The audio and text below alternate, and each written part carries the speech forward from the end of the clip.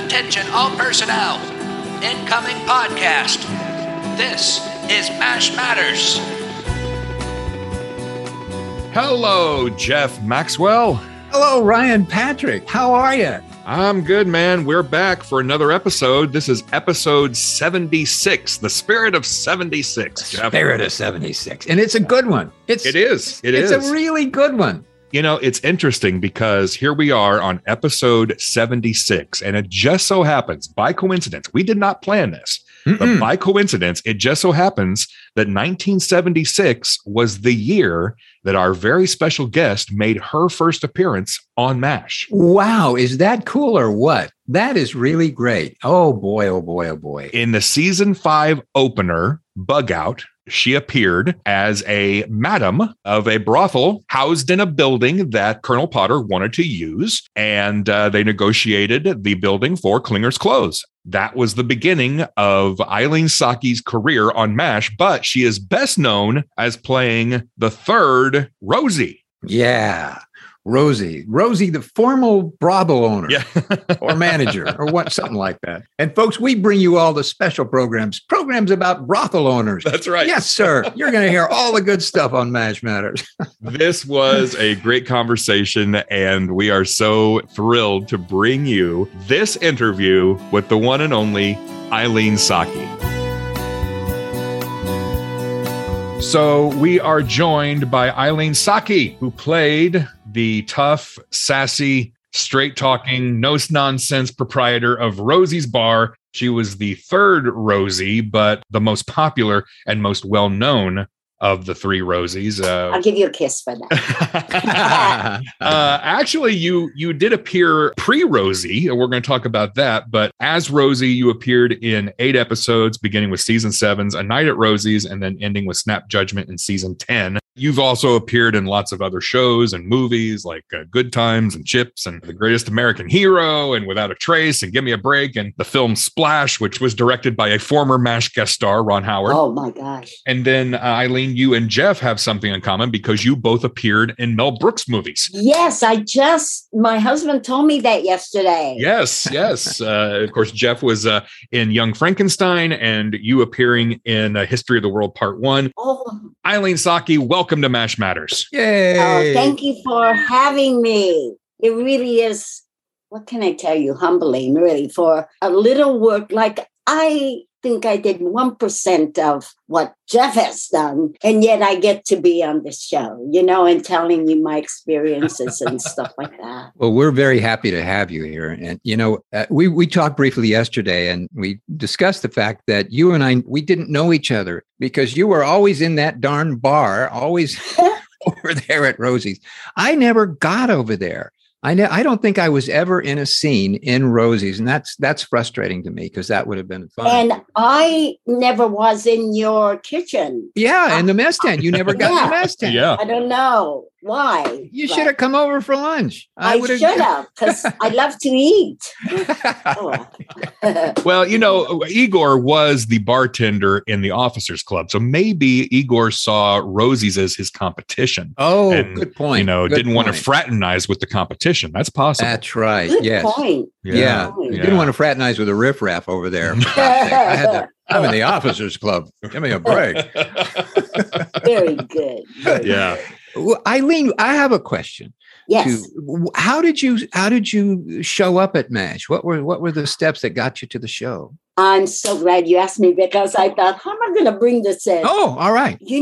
When I started, I was raised in Japan, came here.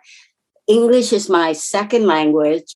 But I knew at the age of 4, I think that, I think I'm going to be a performer because my dad in Japan would be in little theaters. Oh, interesting. Also, I don't really remember, when you're a child, you remember great times. And what I remember is happy times. But I know we were very poor and probably my psyche wanted to be somebody else, to have a brighter life and entertaining life and that kind of stuff. But I did not know anybody. I wanted to be a singer and dancer first. So my dad was really, really nice. He would send me to dancing schools and singing schools. And, he was a gardener and he would save some money and he would give me money on the side to get my lessons. But anyway, that's beside the point. In the days when I started, you know how they say, well, you can't, unless you have a union card, you can't be in it. Well, how are you going to get a union card? If you don't have it, you can't be in anything. So what I used to do was read the trades, do all this, and find out all the casting directors, the directors, writers, and it would be a project for me to make calls at least 3 times a week, right? While I'm working, being a waitress or whatever it may be. And through that, and I want to talk to you about this because I heard your interview with Burt Metcalfe last night as I was walking. And I'm going to have tears because he really, for me, was my mentor. I would phone him maybe every 3 months or something like that. And in those days, you could sneak in to the studios, you just sort of sneak in. And I would maybe once every 6 months knock at his office door. And forgive me, I loved his secretary and I forget her name. And I wish I could go and find out her name. I'll tell you her name. I just talked to her. Her name is Karen Lieberman. Yes, Karen. Yeah. She was so sweet. She would take my phone calls, tell Burt that I called. I mean, this went on for maybe a year. He then hired me. He called me in and hired me for that first prostitute. I got a prostitute. Yes. Yes, you were the madam in the season 5, episode 1, Bug Out. Yes. And oh my God. I had to go to Malibu at 6 o'clock in the morning. It was so cold. Yeah, it was, wasn't it? Charlie Dubin, I believe he was the director. So sweet. He would give me his jacket and put it over me. And anyway, get back to Burt Metcalfe. After that shooting, I would call him every 3 months and he would pick up my phone. Is there anything? Is there anything? I believe then a year and a half or somewhat later, he had his casting person, Robinson, was it? Yes. I can't remember the first. Yes, Robinson. But, Robinson and Associates, I believe, something like that. Yes. And I had for me to come in. He had asked them to. And then when Joyce, I believe, Joyce Robinson. Joyce, you're right. Oh my gosh. Good memory. All right, Eileen. Joyce, yes. Things are back here. And I remember she saying, "No, I think you're too young." And I said, "No, I think I was asked, so may I?" And she let me. And if I remember correctly, it was for one was a thing for Rosie, and then there was another part, and I went in there and I read the Rosie part, and then I asked if I could read the other part too, and they let me do that. And then they called me, and then I got Rosie. I have to tell you 2 things. It could be because I was the least expensive person to get, right? That's one. Well, they do call it show business. So that is, that is a part of the world. Yes. Yeah. So it could be that. And the other part I have to say is Burt Metcalfe was the director, and Ken Levine and David Isaac were the writers. I have to tell you, it was written so well. It just gave you Rosie. I didn't have to really work on it.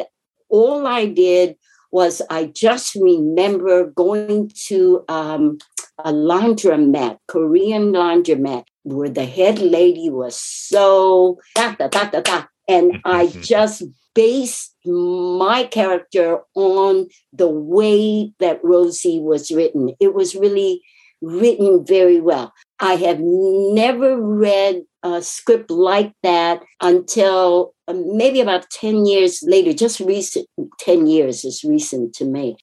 Phil Rosenthal had written a pilot, and I was able to read for that part. I didn't get it, but you could tell how well written it was. I'm amazed hearing this. I didn't know anything about this, and I had no idea how you became Rosie. Oh, but it's a remarkable story. Listening to how personal this all was, that you used your own sort of discipline and your own creativity and entrepreneurship to call these people up and do that. That, people ask me, well, how do you get started in show business? How do you become an actor? How do you get a job? Well, you're telling the world right now how to get a job.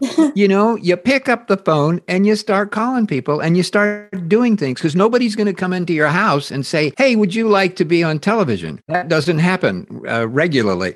You got to go out and do it. And here you are as a little girl, you took dance lessons and singing lessons, and now here you're in the big hotshot show business world, and you figured it out and you became a wonderful character on an iconic television show. I applaud you, and I urge everybody to listen to that. Anybody who's interested to be in show business, hear this woman say how to do it, because you just gave the key away.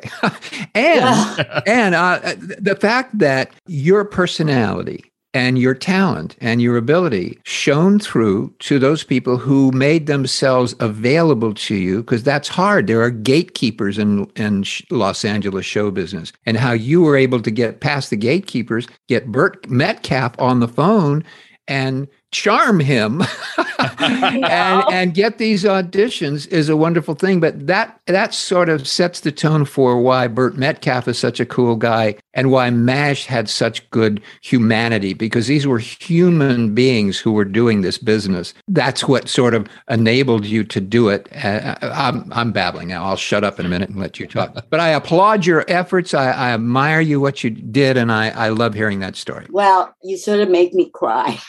My wife says that to me all the time, so I'm sorry about that. He's very good at that.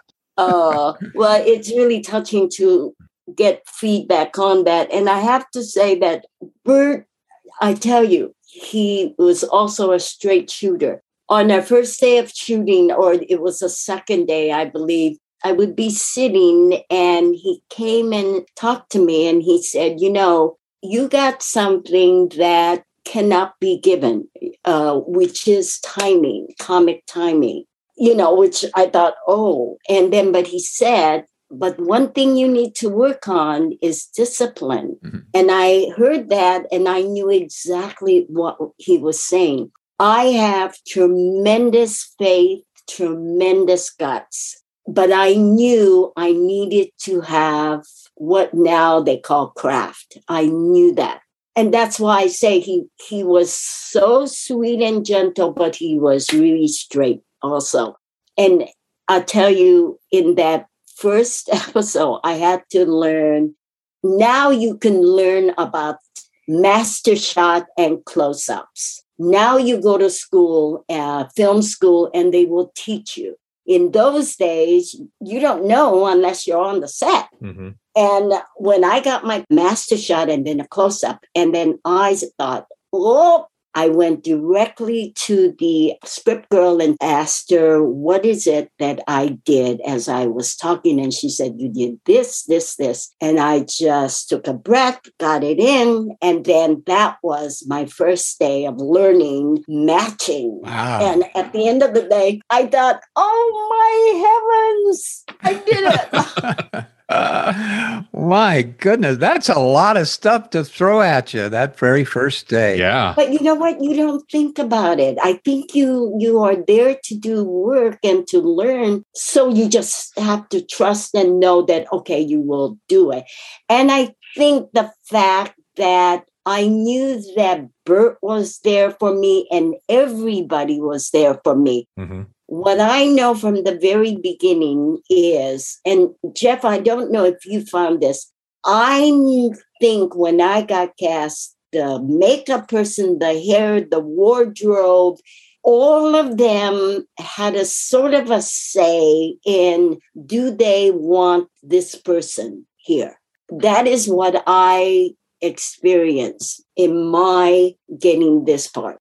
I don't know if you experienced that, Jeff, but I certainly did. Well, very few of them wanted me there, so that was odd that I was able to go. Anyway, he just kept showing up. I kept showing up, and they finally go, "Oh well, let him in. I don't care. Open the door." Look at how many you did! Oh my God, it's unbelievable. But what you're saying is making me think about there were many actors who appeared on MASH in multiple roles. Yes. You're one of them. You came on in season 5 as the madam who exchanges the hut for Klinger's clothing. Very good. And then here you are a few seasons later as Rosie. There were many actors who would come in, do a part, and then they would show up the next season or several seasons later in a completely different role, but it's the same actor. And I'm wondering how much what you just said about how everybody as a team came together and said, we like this person. Mm-hmm. We like working with this person. We want to continue working with this person, and how much influence that had on bringing them back instead of just going out and finding another actor. Because it's not like there was a shortage of actors necessarily in Hollywood. It's just that, hey, we like working with these people. Yep. Yes, I agree with you there. Yeah. I really do believe it was sort of like a consensus, like Mm-hmm. of everybody. I know they had to like you. Yeah.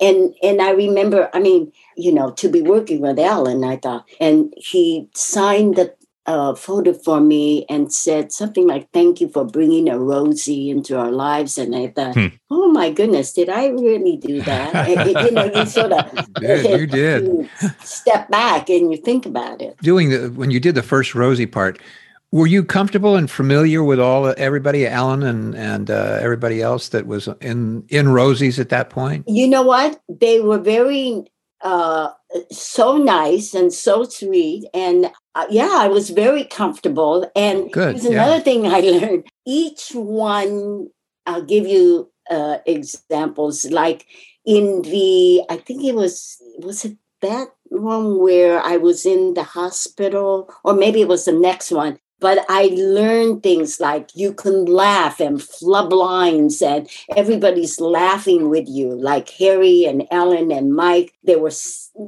beside me on the bedside, and I would have to spit out food and say, this is what you call food or whatever. And everybody would laugh, right? And Bert would keep coming and say, okay, now we must stop this laughing, you know, but it just made you feel so comfortable. Yeah. David Ogden Stiers now, he would roller skate during, you know, when he stopped filming, right? But the first day I remember, he tests you. He comes up to you, looks at you straight in the eye and see if you're going to falter or something. And you just stay in there and look at him, right? And then he loves you from then on. You know, that. Loretta Swit at one point, she was so sweet. She would be standing with me. And then when they were doing camera work or something, she would say, you know, listen, try to listen and change it the next time when you hear. But all these little things that these actors give you, for someone who had to so struggle to even get in anywhere, it just really touches me that people really do come to help you. Oh my goodness! That's sweet. My goodness, that is so sweet. No. Be It's sorry. You know, you're just kind of also supporting the fact that you know, MASH was an exceptional group of people, and they were secure in themselves that they were able to, you know, help other people. They were okay with who they were, and they were secure. Other actors are a little bit more insecure. They're not as willing to be that helpful. But yeah, MASH was an extraordinary group of people. And they know you were too. And that's why you were there. That's very sweet. But you're so right. In later, you know, after I did MASH and everything, you do other shows. And I remember Matlock or some other shows. And, you know, when you're dealing with actors who feel like they are, it's not a profession, but they are superstars or something, it's very difficult to know if you're doing right or what you're doing, you know. But Jeff, you are absolutely right that everybody was so just open. Mm-hmm. Yeah. You were talking about how you went and sat in with the lady at the laundromat and based a lot of your character on her. You know, when you're developing a character like Rosie, and obviously they wrote Rosie to be a much bigger character. Rosie had appeared in a few episodes prior with other actresses. Yes. And she was a character, but she didn't necessarily have personality. Now, all of a sudden, Rosie has personality. I wonder how much of that was on the page. How much did you bring? And how much of Eileen is in Rosie? I think it's a combination of what I observed of the ladies, even at restaurants, Chinese restaurants, Asian women who really have taken over. I mean, they are the boss. Yeah. I think there's a part of me that is, there's some parts that are so playful. When there's a scene where she plays with Klinger, about I need some more money. You need to give me some more money. Yes. That part, it's just fantasy. I mean, how fun it is to be playful like that. Yeah. I wish I could do that in real life. So you do that when you can, And the way she plays with, like David Ogden Stiers, I mean, who goes directly to him and talks to him like that? She's not afraid of him. Yeah. Well, Rosie was very much of a modern woman, really. She was a powerful character there and a powerful woman. I mean, she was the boss, like you said. Yeah. I remember I was in Korea because I did USO tours. Oh. I was in Korea, and we would walk down.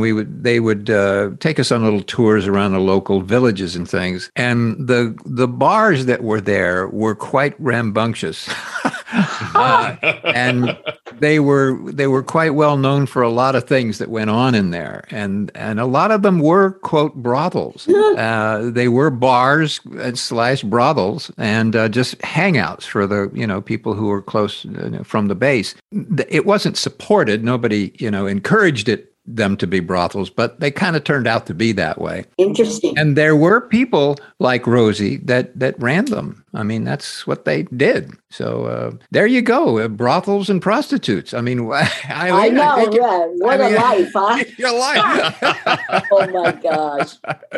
While you're talking, you had said at the beginning that you were also in Jeff in History of the World. No, Young Frankenstein. I actually had a scene in Young Frankenstein that was actually cut out, but there is still remnants of me left in a shot that's very people pick out all the time, and I don't quite know why, but they do, because I don't say anything in that particular scene. But that was Young Frankenstein. Oh, okay. I thought History of the World also, but here's how I met Mel Brooks. Going to show you how nice and decent people could be as Burt Metcalf.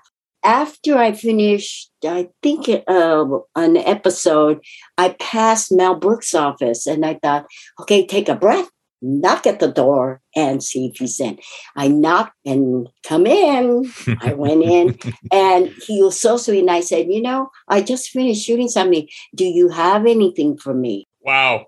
He said to me, well, it's a little part, but I think you just call the producer and whatever. And it was a part of The Slave Girl. Mm-hmm. But see, you can't do those things anymore. You don't really go knock at their doors. Right. The agents and managers have taken over. Yeah. Yep. For better or worse. Yeah, I bring that term up, gatekeepers, and those guys have become gatekeepers to all those people that we used to be able to, walk in and knock on the door and talk to. But I don't know if it's good, but yeah, I don't know either. It was at that time. Yeah, you do it now and somebody will shoot you. Oh, really? You want to get away from the door, buddy. Yeah. Do you have a favorite moment from MASH or favorite actor moment that you can remember that really sticks out? I ask this because people ask that of me, and it's hard to, forgive me for asking. It's hard to think of them because so many of them that were so terrific. It's hard to kind of isolate something. I'll tell you a couple of things now that, I bring this up because I just saw Jamie Farr. Not just, about maybe 6 years ago, maybe 5. He was talking at the showing of a Buster Keaton, the general in the Valley. And it was so good to see him. I mean, he talked, and then after the show, I saw him and he hugged me and all this. And he was such a fun person to work with. But I also think of Harry Morgan. You know, he was such a sweetie. And what I can tell you is that everybody took such care of him. I mean, you could just tell how helpful they were to him and how they were always watching over him. I really enjoyed everything, even I think I was at the end when Radar was almost ending. Even he was a delight, even though I could tell that he was not very happy. Interesting. Did I answer that? I don't know. We know you did. And certainly we're all human beings, and everybody on the set was a human being. And a few of them weren't, but most of them were. Yeah. You know, we all have our problems and all have things that affect our lives. And he was going through some things that did certainly affect him. But yeah, you are so perceptive. You're a terrific person and terrific actress. You really are. Your perception and insight into things are really wonderful. It's so nice to meet you after all these years. I know. I wish I could. I wish I could have hung out in that bar. Well, we have to all go out and have a lunch or dinner or something. Yeah, sure. Eileen, do you still hear from fans of the show? Yes. I have to tell you, it is such a humbling experience, to get letters.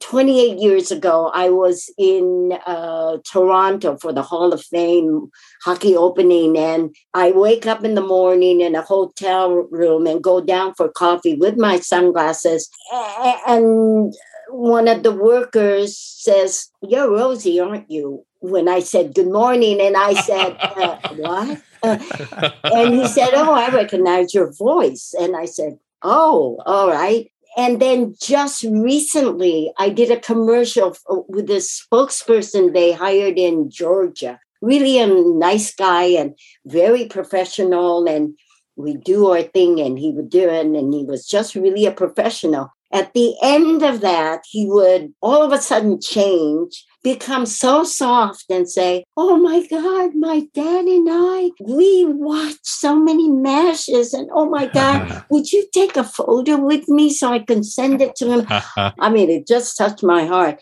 And especially with this pandemic, I got so many fan letters. It really makes you think, my goodness, that we had an impact on people's happiness when we were really just doing our work.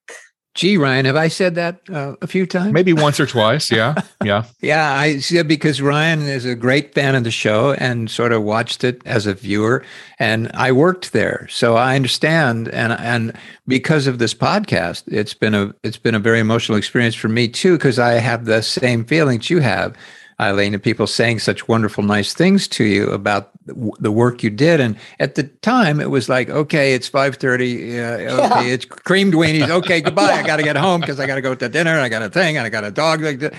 And so you have a life, and you don't really think about it as much in the same way as people who are watching it do. And to hear that emotional response from audiences is really, really, it's been a total eye-opening experience for me. Oh, gosh. And I appreciate all the wonderful things people say about the show and about what it did for them, and made them happy and gave them joy. And it's a remarkable experience. So I think in one of the letters that I had, one of the gentlemen said, "Oh, there's a podcast and you should write to them." And so my husband did. And now I feel like, oh my gosh, I have to go back and listen to all the ones you've done. And then I have to go and watch all the MASHs that Jeff was in. And actually I am quarantined for 3 more days, right? So gosh. I do have plenty of time. So I think I will do that.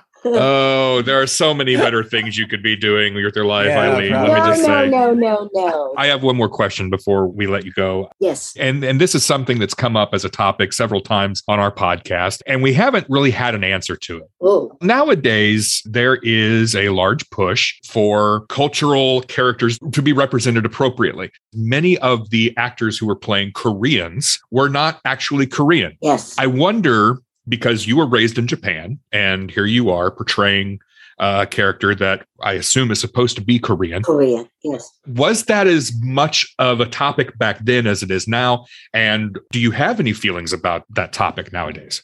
When I came into the scene, there was not that separation of, oh, you need to be Chinese, Vietnamese, Korean, or Hawaiian, or whatever. I mean, I remember in order to learn some Korean words, because sometimes they didn't use it, but there was a couple where I had to get translation. So I did look up to find Korean people so that I could learn to talk. There was none of that, but you know that the field has now changed. Mm-hmm. I know that especially now when I go for commercials, I am one of the lucky ones in that ethnicity is in right now.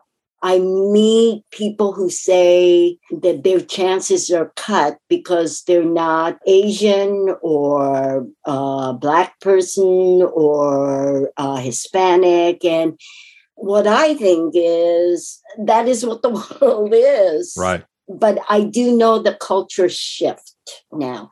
And I do believe if they were looking, I have had scripts where it said they wanted, actually, there was a karate, McDonald's, Disney thing that I went up for, and they really wanted a Southeastern person, like from Thailand or...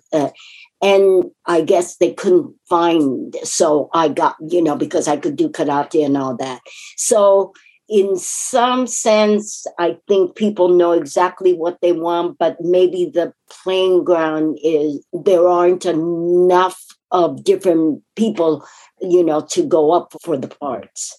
But I think it's just terrific. I mean, nowadays you look at TV and you don't even think about, oh my goodness, there's an Asian in the lead, or oh my goodness. I mean, maybe I am spoiled because I live in Los Angeles. I don't know how it is in the Midwest or in the South. I mean, I hope, things are opening up.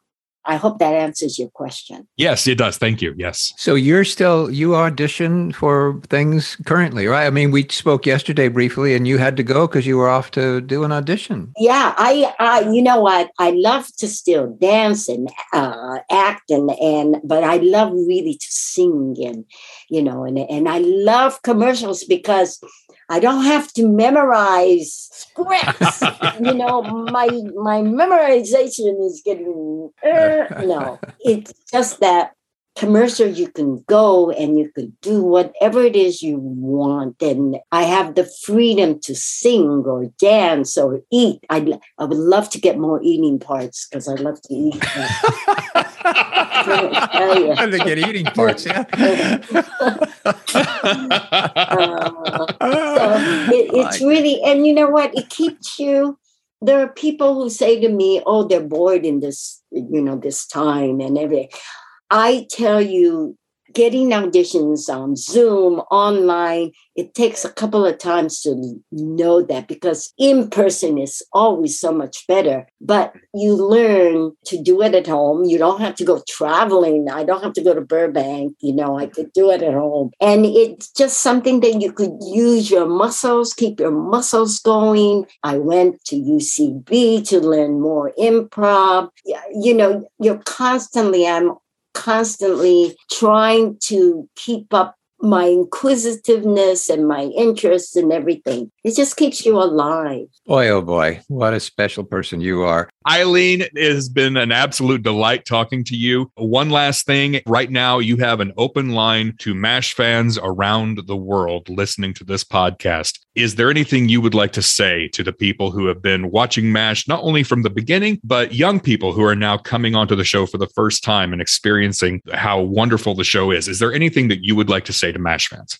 For the people who started out at the beginning, I am so thankful. For all the newcomers, my God, if you could just get into the stories, get interested in the characters, you'll learn so much and laugh at the same time. That's all. I mean, really, isn't that what life is about? Yeah. Wonderful. Yeah. We need that right now. Yeah. Right now. Yes. Thank you so much, both of you. Oh. This was such a pleasure. And we're so grateful your father took that change out and got you dancing and singing lessons.